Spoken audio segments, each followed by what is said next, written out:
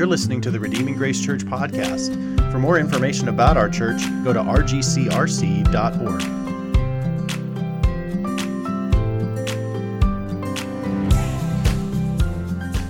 Our sermon text today is Matthew 13, verses 10 through 17.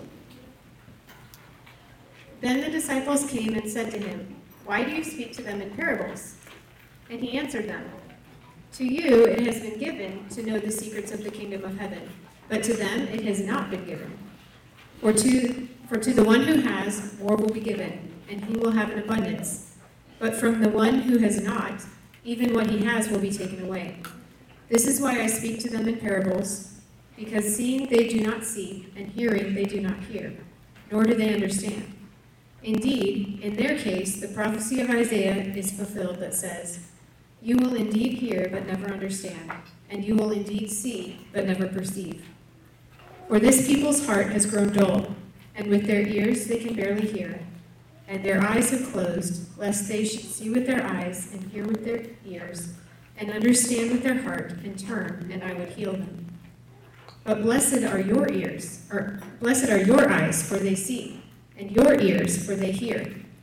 For truly I say to you, many prophets and righteous people longed to see what you see, and did not see it, and to hear what you hear, and did not hear it."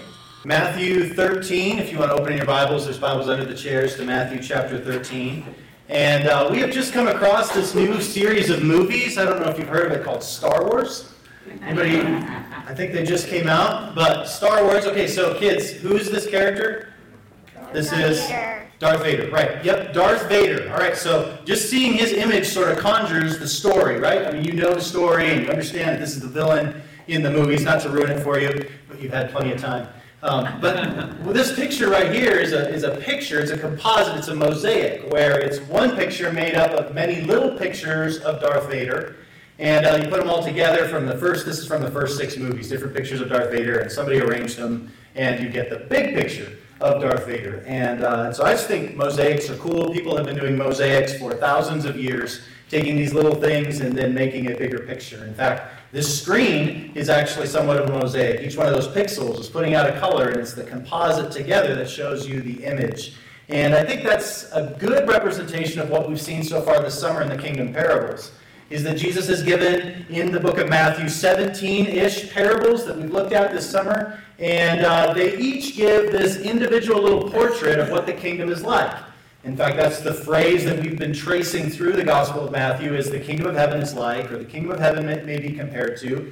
And he gives these little individual pictures, but what we can do then is we can put those pictures kind of together, and we get a mosaic of the kingdom. We can look at any individual one and see an aspect, but no individual parable really captures all that the kingdom is. And when you put them all together, even then you don't capture all that the kingdom is, but that's really what we see Jesus doing in these kingdom parables, is each of these individual stories can be put together and shown a big picture of what the kingdom is like. And so we're going to talk about the kingdom mosaic in the book of Matthew. We've spent the summer just walking through, like I've said, the book of Matthew, and Matthew is one of Jesus' closest disciples, and he has been recording as he goes along things that Jesus has done and said. And then he writes this biography of Jesus, and he is essentially driving home the theme that Jesus is bringing a kingdom from God the Father in heaven to the world. And as Justin mentioned earlier, the message is that this kingdom of heaven is at hand, therefore repent and enter the kingdom. Believe on the Lord Jesus Christ. Bow the knee to the king. There's so many different ways that it's described in Scripture. But the idea being is that God is working out a kingdom in the world through his Son, Jesus Christ, and we're all invited to be a part of it.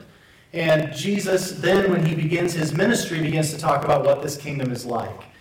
He goes right through the front door in Matthew 5 through 7 with the Sermon on the Mount, just describing directly what his kingdom is like.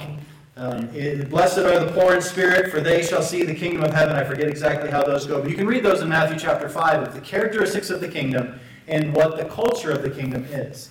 As we proceed through the book of Matthew, Jesus begins to gather this big crowd. Some people get it, some people don't get it, some people are just along for the ride, some people are opposing him. And so you've got this big crowd following Jesus with a lot of different motives. And then in Matthew chapter 13, which is where I hope you'll be,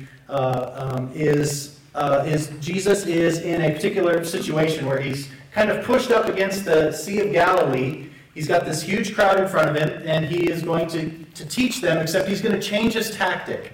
And he's going to start speaking in parables. So he gets in this boat just to kind of get himself a little distance, and there's sort of this natural amphitheater on the water. People are on the beach, and he then begins to tell parables. Matthew 13:1, the same day, Jesus went out of the house and sat beside the sea, and great crowds gathered about him, so he got into a boat and sat down, and the whole crowd stood on the beach, and he told them many things in parables, and then goes into the first parable, the parable of the sower that sowed good seed, the four soils, and begins to talk in that parable. This is the first time that Matthew records a parable, and so Jesus changes his tactic. He's been very direct in the Sermon on the Mount on what kind of kingdom he's bringing and how different it is from any other kingdom. You enter it different than any other kingdom. You live in it different than any other kingdom. The king is totally different than any kingdom you've ever experienced in the world. And now he's changing his tactic, and he's going to go a bit more abstract. So what I want to do is, just as we wrap up these 17 parables, I want to do three things. One is I want to just, again, remind us of what the parables are for, how they work, and then ultimately the decision that you have in front of you because of them. All right, so that's going to be kind of our threefold outline here. Is what are the parables for? How do they work? And then what, as we wrap up this series and jump back into Genesis next week, what's the decision that lays before us? What is the offer on the table for us? So read Matthew, follow along in Matthew 10, or Matthew 13, 10 through 17. If you've got it, it'd be good to see it in front of you. Maybe these guys can put it on the screen again as well if we just read it. But let's read it again and just get a sense here. So Jesus is speaking these parables. The disciples have figured out, the 12 disciples have figured out that Jesus has changed his strategy in communicating about the kingdom. And so after he tells this parable of the four soils in 13, 1 through 9, they then come up to him. I don't know if they swim up to him in the boat or whatever they do. They come near to him, and this is the conversation that they have with him, Matthew 13, 10 through 17. The disciples came and said to him, "Why do you speak to them in parables? Why have you changed tactics from being direct and now you're being more abstract? Why are you using images as opposed to direct explanation?" And here's Jesus' answer. He says to them, "To you it has been given to know the secrets of the kingdom of heaven, but to them it has not been given. For to the one who has, even more will be given, and he will have an abundance, but to the one who has not, even what he has will be taken from him. This is why I speak to them in parables. And hearing they do not hear, nor do they understand." This has the idea of motives, of that some of these people that are following me have different motives. They want to be a part of this thing for different reasons than bowing the knee to me and having me as their king. There are Pharisees that want to challenge him. There are people who think that maybe he's going to overthrow Rome, and so they want to be on the bandwagon. And so Jesus is going to now start to tell stories, and it's going to confuse those who don't come to him rightly. Those who don't have a heart or eyes to see, ears to hear. Those who don't have the right motives or the right disposition to enter his kingdom. But those who do are going to see it. So it's a clever switch for Jesus to be able to divide the following, to divide the crowd into those who truly want the kingdom and those who have other motives or want to oppose the kingdom. And so he's dividing it into those that have eyes to see, ears to hear, those who do not have eyes to see and do not have ears to hear. Verse 14, "Indeed, in their case, the prophecy of Isaiah is fulfilled." And so this is sort of how God has done this thing in the past. And this is in fulfillment. He says, "You will indeed hear, but never understand. You will indeed see, but never perceive.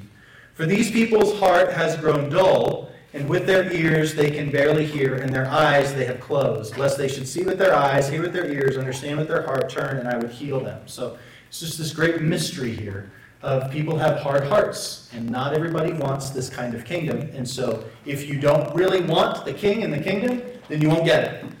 If you do get it, it's because you're seeing with spiritual eyes. God has given you sight and ears to hear. Look at verse 16. He says, "Blessed are your eyes, for they see, and your ears, for they hear." And it's not their credit, it's God has opened them. up to see what looks crazy, a kingdom that looks absolutely crazy. They now see and understand, and their hearts desire it. They want Jesus. They want his kingdom, and they understand. Verse 17, for truly I say to you, many prophets and righteous people long to see what you see, which is the Messiah come, the heavenly King come to bring his kingdom, and they did not see it, and to hear what you hear, and did not hear it. So Jesus is doing a really complex thing through these parables. Those that are drawn to the kingdom will get it. Those who resist the kingdom will not get it. So, here's what parables are. Parables are a repackaging of the same things that he has been saying in the Sermon on the Mount. He's not really saying a whole lot of new things. He is just changing his tactic. It's what he's been saying all along. You read about forgiveness in the Sermon on the Mount. Later on, you get a parable about a forgiveness, right? An unforgiving master. You get these ideas of it going to the weak and the vulnerable, and you get parables of a man pursuing a lost sheep. So Jesus is really taking in these parables the same character qualities and descriptions of his kingdom and making them more in picture form. If Matthew 5 through 7, the Sermon on the Mount, is the direct, objective, didactic explanation of the kingdom, like dictionary definition, reading the parables is the exact same stuff in more indirect, subjective, pictorial, emotive even explanations of the kingdom. So some of you are words people, some of you are pictures people, right? And Jesus has both at his disposal. We see in this that as Jesus is dividing the people, that in some sense the parables reveal truth, and then they reveal truth to those who have eyes to see, a heart to believe, ears to hear, but it also conceals truth for those that have different motives or agendas or simply would like to use Jesus for their own ends. So the parables do two things. They reveal and conceal spiritual truth. So what it ends up doing is splitting the crowd. Those that get it will walk with him, will follow him, will understand, will begin to live the values of the kingdom. Those who don't will walk away or even oppose the kingdom. So that's what the parables are for, and that's what they do. So how do they work? These are practical stories. The parables have been practical stories with sort of a plot twist to them. You've got in Matthew 13, you've got this guy who is handing out seeds, and it lands on 4 different soils, and it's kind of amazing because he's just scattering it everywhere. And the kingdom is like these small seeds, and they go everywhere, and the king doesn't care where it goes.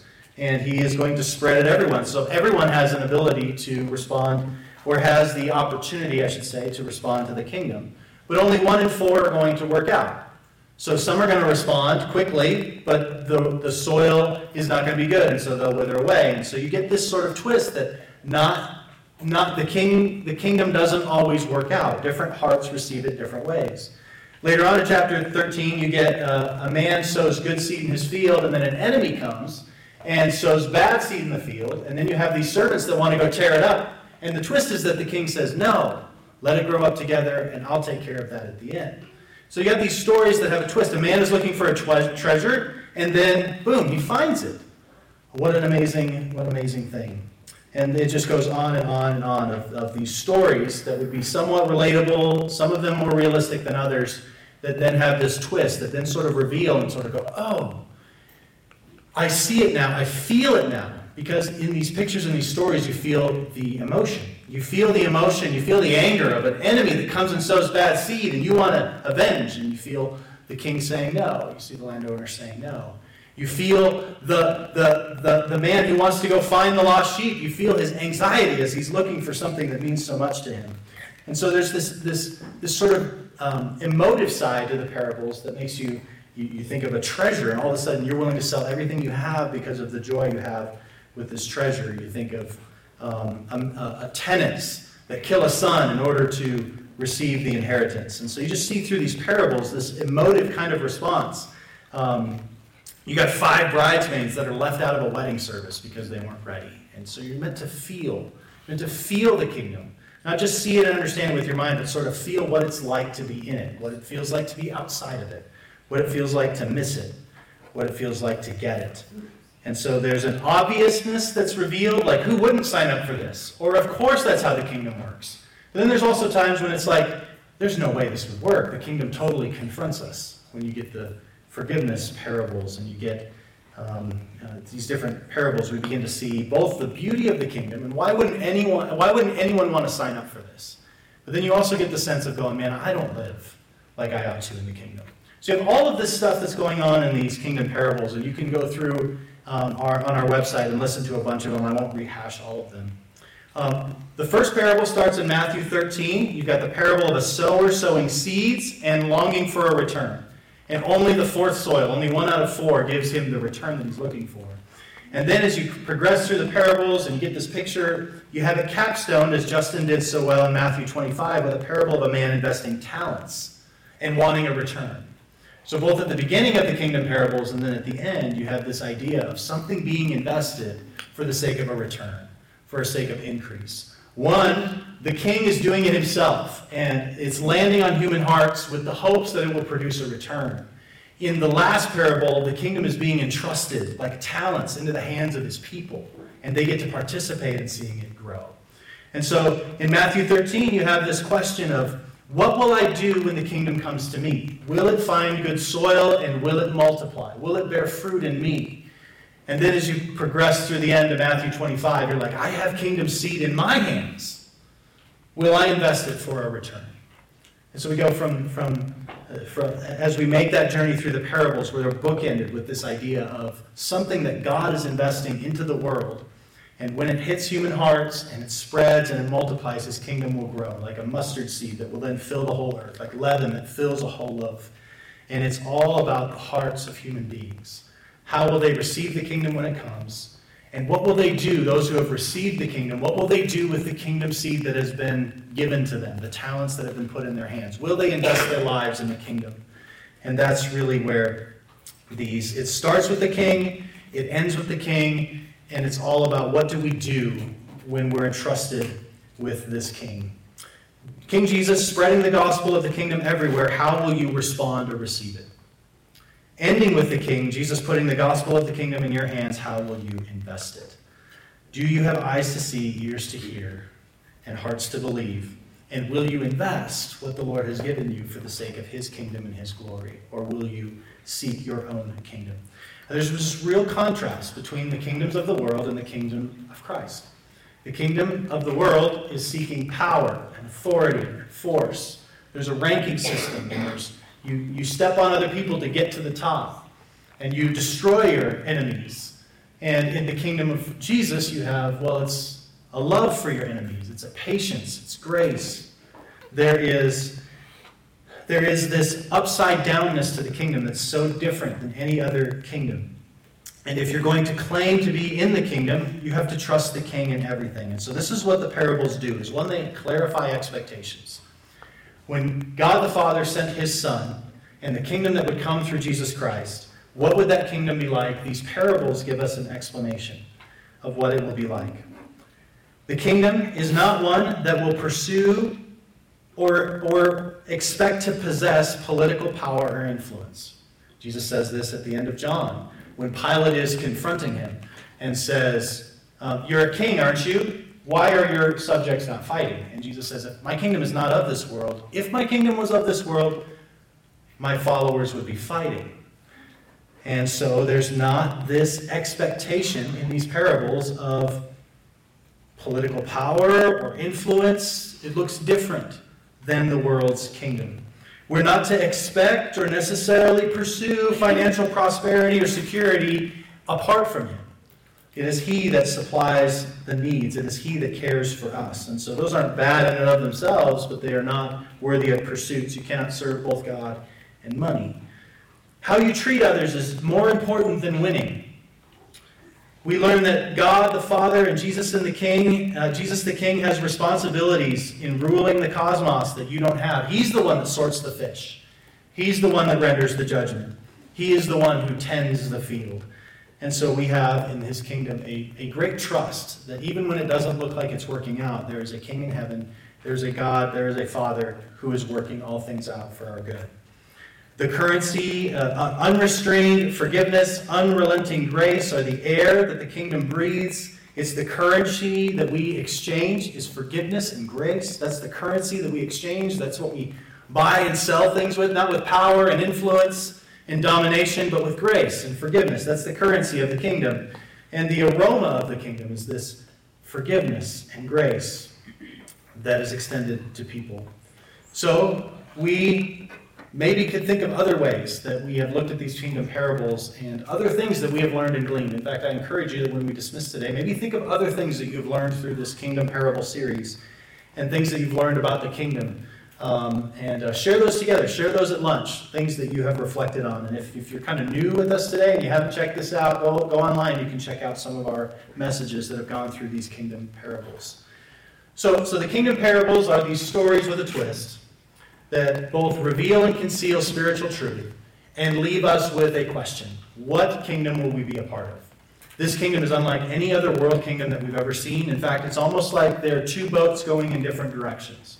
We've all been born onto the kingdom of this world, the boat of the kingdom of this world. We all have the disposition of the kingdoms of this world, the selfishness of this world, the looking out for ourselves, the self-justifyingness of kingdoms of this world. And the boat of Jesus' kingdom is passing right by us at this moment.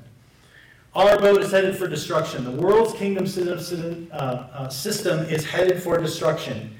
And the boat of the kingdom is coming by. The kingdom of heaven is at hand. Repent, leave your boat, and jump onto Christ's boat. Yours is headed for destruction. The kingdoms of this world are headed for judgment and destruction. But the kingdoms of Christ is headed towards victory, and it goes in the exact opposite direction. And so just to use that metaphor is that these boats are only passing for a short period of time, and they're passing right now. Is that you have an invitation to leave the boat that you're in, and you have to leave it all there. All of the things that you have acquired, all of the self-justification, all of those things have to be left, and it's stepping purely into King Jesus' boat.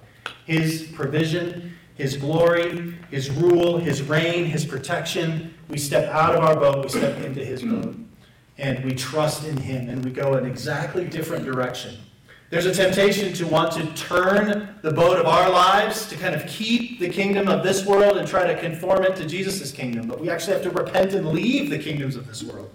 We can't just modify on the outside our lives in order to be more religious. We have to die. We have to confess our sins. We have to die to ourselves. We have to repent of our sin and leave our lives, to leave the systems of this world and get into his boat.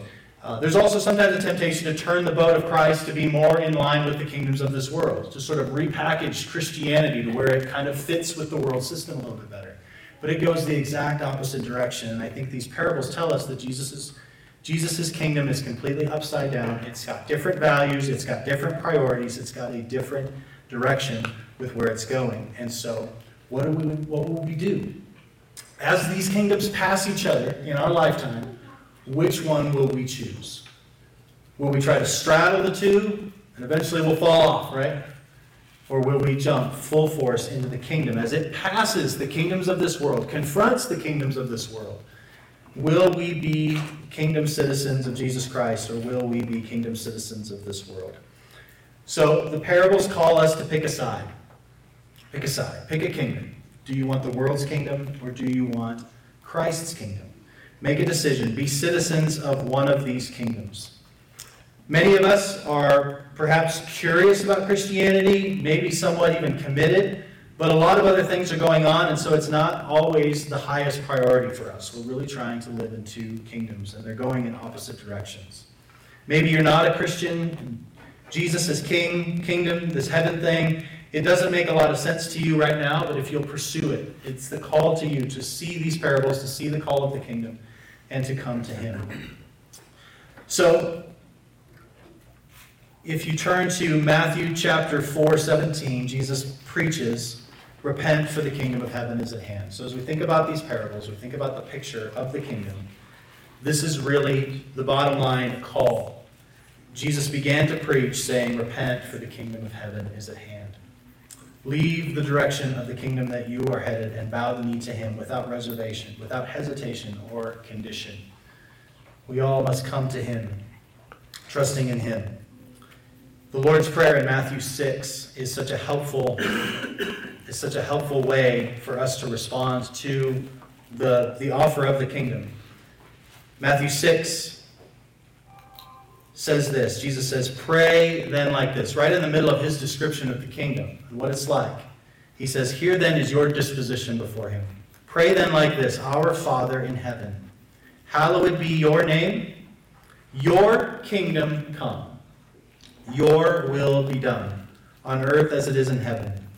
Give us this day our daily bread, and forgive us our debts, as we have forgiven our debtors. And lead us not into temptation, but deliver us from evil.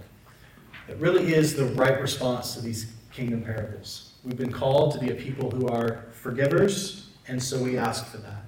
We ask that his kingdom would come, like seed, like leaven, like a mustard seed, that it would come, and that it would grow, and that it would expand. And we had that series of parables that had him as a father and a son who's throwing a banquet for his son. You're our Father in heaven. It is your glory, it is your fame that we want to happen. We want your kingdom to come. We want it to find good soil in our hearts. We want it to spread and expand to all parts of our lives and through us to go and to have a return within the world. Make us forgivers. Protect us from evil. Be the king that you promise to be in our lives, and may you deliver us from evil. Verse 14, it says, for if you forgive others their trespasses, your heavenly Father will also forgive you. And if you do not forgive others your trespasses, neither will your Father forgive your trespasses. And we can just continue through there and see how the parables give picture and emotive responses to the teachings that are found in Matthew. So, bottom line is there is a kingdom that is coming from heaven, from God the Father, a good Father, to rebellious children, to rebellious humanity, and calling them to leave the kingdoms of this world and come to him. And so, bottom line then is just, will you respond in that way? Will you bow the knee to the King? Will you pray the Lord's Prayer from the bottom of your heart? Your kingdom come, your will be done, on earth as it is in heaven. Give us this day our daily bread. Forgive us our debts as we have forgiven our debtors. Lead us not into temptation, but deliver us from evil. So very simply, that's really where the kingdom parables leave us, is this composite picture of what the kingdom is like. Will we enter? Do we have eyes to see? Do we have ears to hear? Will we respond in faith to him? So I want to bring Eli and Izzy up for just a second. I want to talk about them for just a moment and give you a little preview of what's coming next week. Jesus talks about how we have to enter the kingdom like children. And so I just want to highlight these two folks here. Eli is my son. He is 11. And Izzy is a fisher, right? Yeah. Okay, good. And you are 9? Almost 9, right? 9? Okay. So these two have heard the message of Jesus, have heard the messages of the kingdom, and they have responded. They have responded like kids. Like Jesus said, the kingdom of heaven belongs to such like these. And so actually next Sunday, we're going to be baptizing these two. They both share testimonies with multiple people and give a clear demonstration that they recognize the King. They understand the call, that they were born in sin, that they were on a way to destruction, but the King called their name and they heard him. They understand, they see with their eyes, they hear with their ears, and they want to follow King Jesus. And they're setting a great example for you this week. Actually, next week, we're going to be baptizing them, just to confirm and affirm that they now are citizens of a new kingdom. We're going to give them their passports, so to speak. It's like, that's what baptism kind of is like, is it's sort of your passport. It's sort of your driver's license. It proves that you are a part of the kingdom. It's your ID card. And so we're going to enjoy that next week. And so I'm going to pray for them here in a moment. But we call you to do the same thing. You don't have to have it all figured out. You don't have to have your life all put together. The offer of the kingdom is on the table for you. And you come just in simple faith like these two have. They will send out their testimony. You'll hear a little bit about it next week. But just, it's a very simple thing to just bow the knee to Jesus Christ, to move from the boat of this kingdom into the boat of his kingdom while the opportunity presents itself. And these two are just a living example of what that looks like on a very simple elementary level. And maybe that be the case for all of us, that we would no longer hold to the kingdoms of this world, but that we would bow the knee to Jesus and join his kingdom. So I'm going to pray for them, but also in this moment, I want to give you just a simple opportunity that in light of these kingdom parables, in light of the goodness of the King and his kingdom, would you bow the knee to him? Would you repent of your sins and trust in him? and enter into this kingdom that is beautiful and valuable and glorious. Let's pray. God, thank you for this time together. Thank you for just this quick wrap-up, really, of these parables.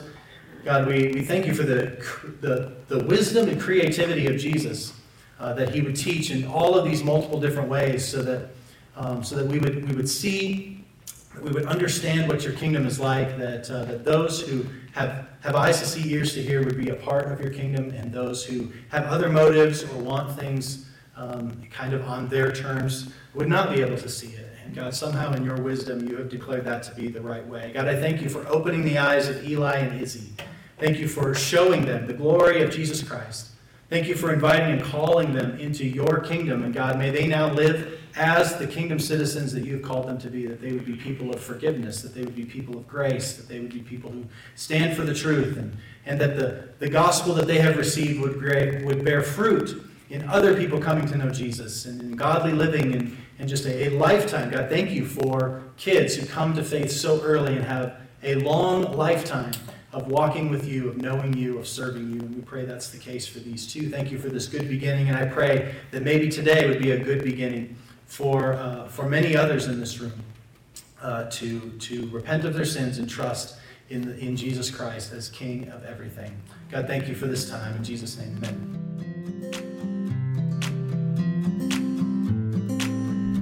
Thank you for listening to the Redeeming Grace Church podcast. For more information about our church, go to rgcrc.org.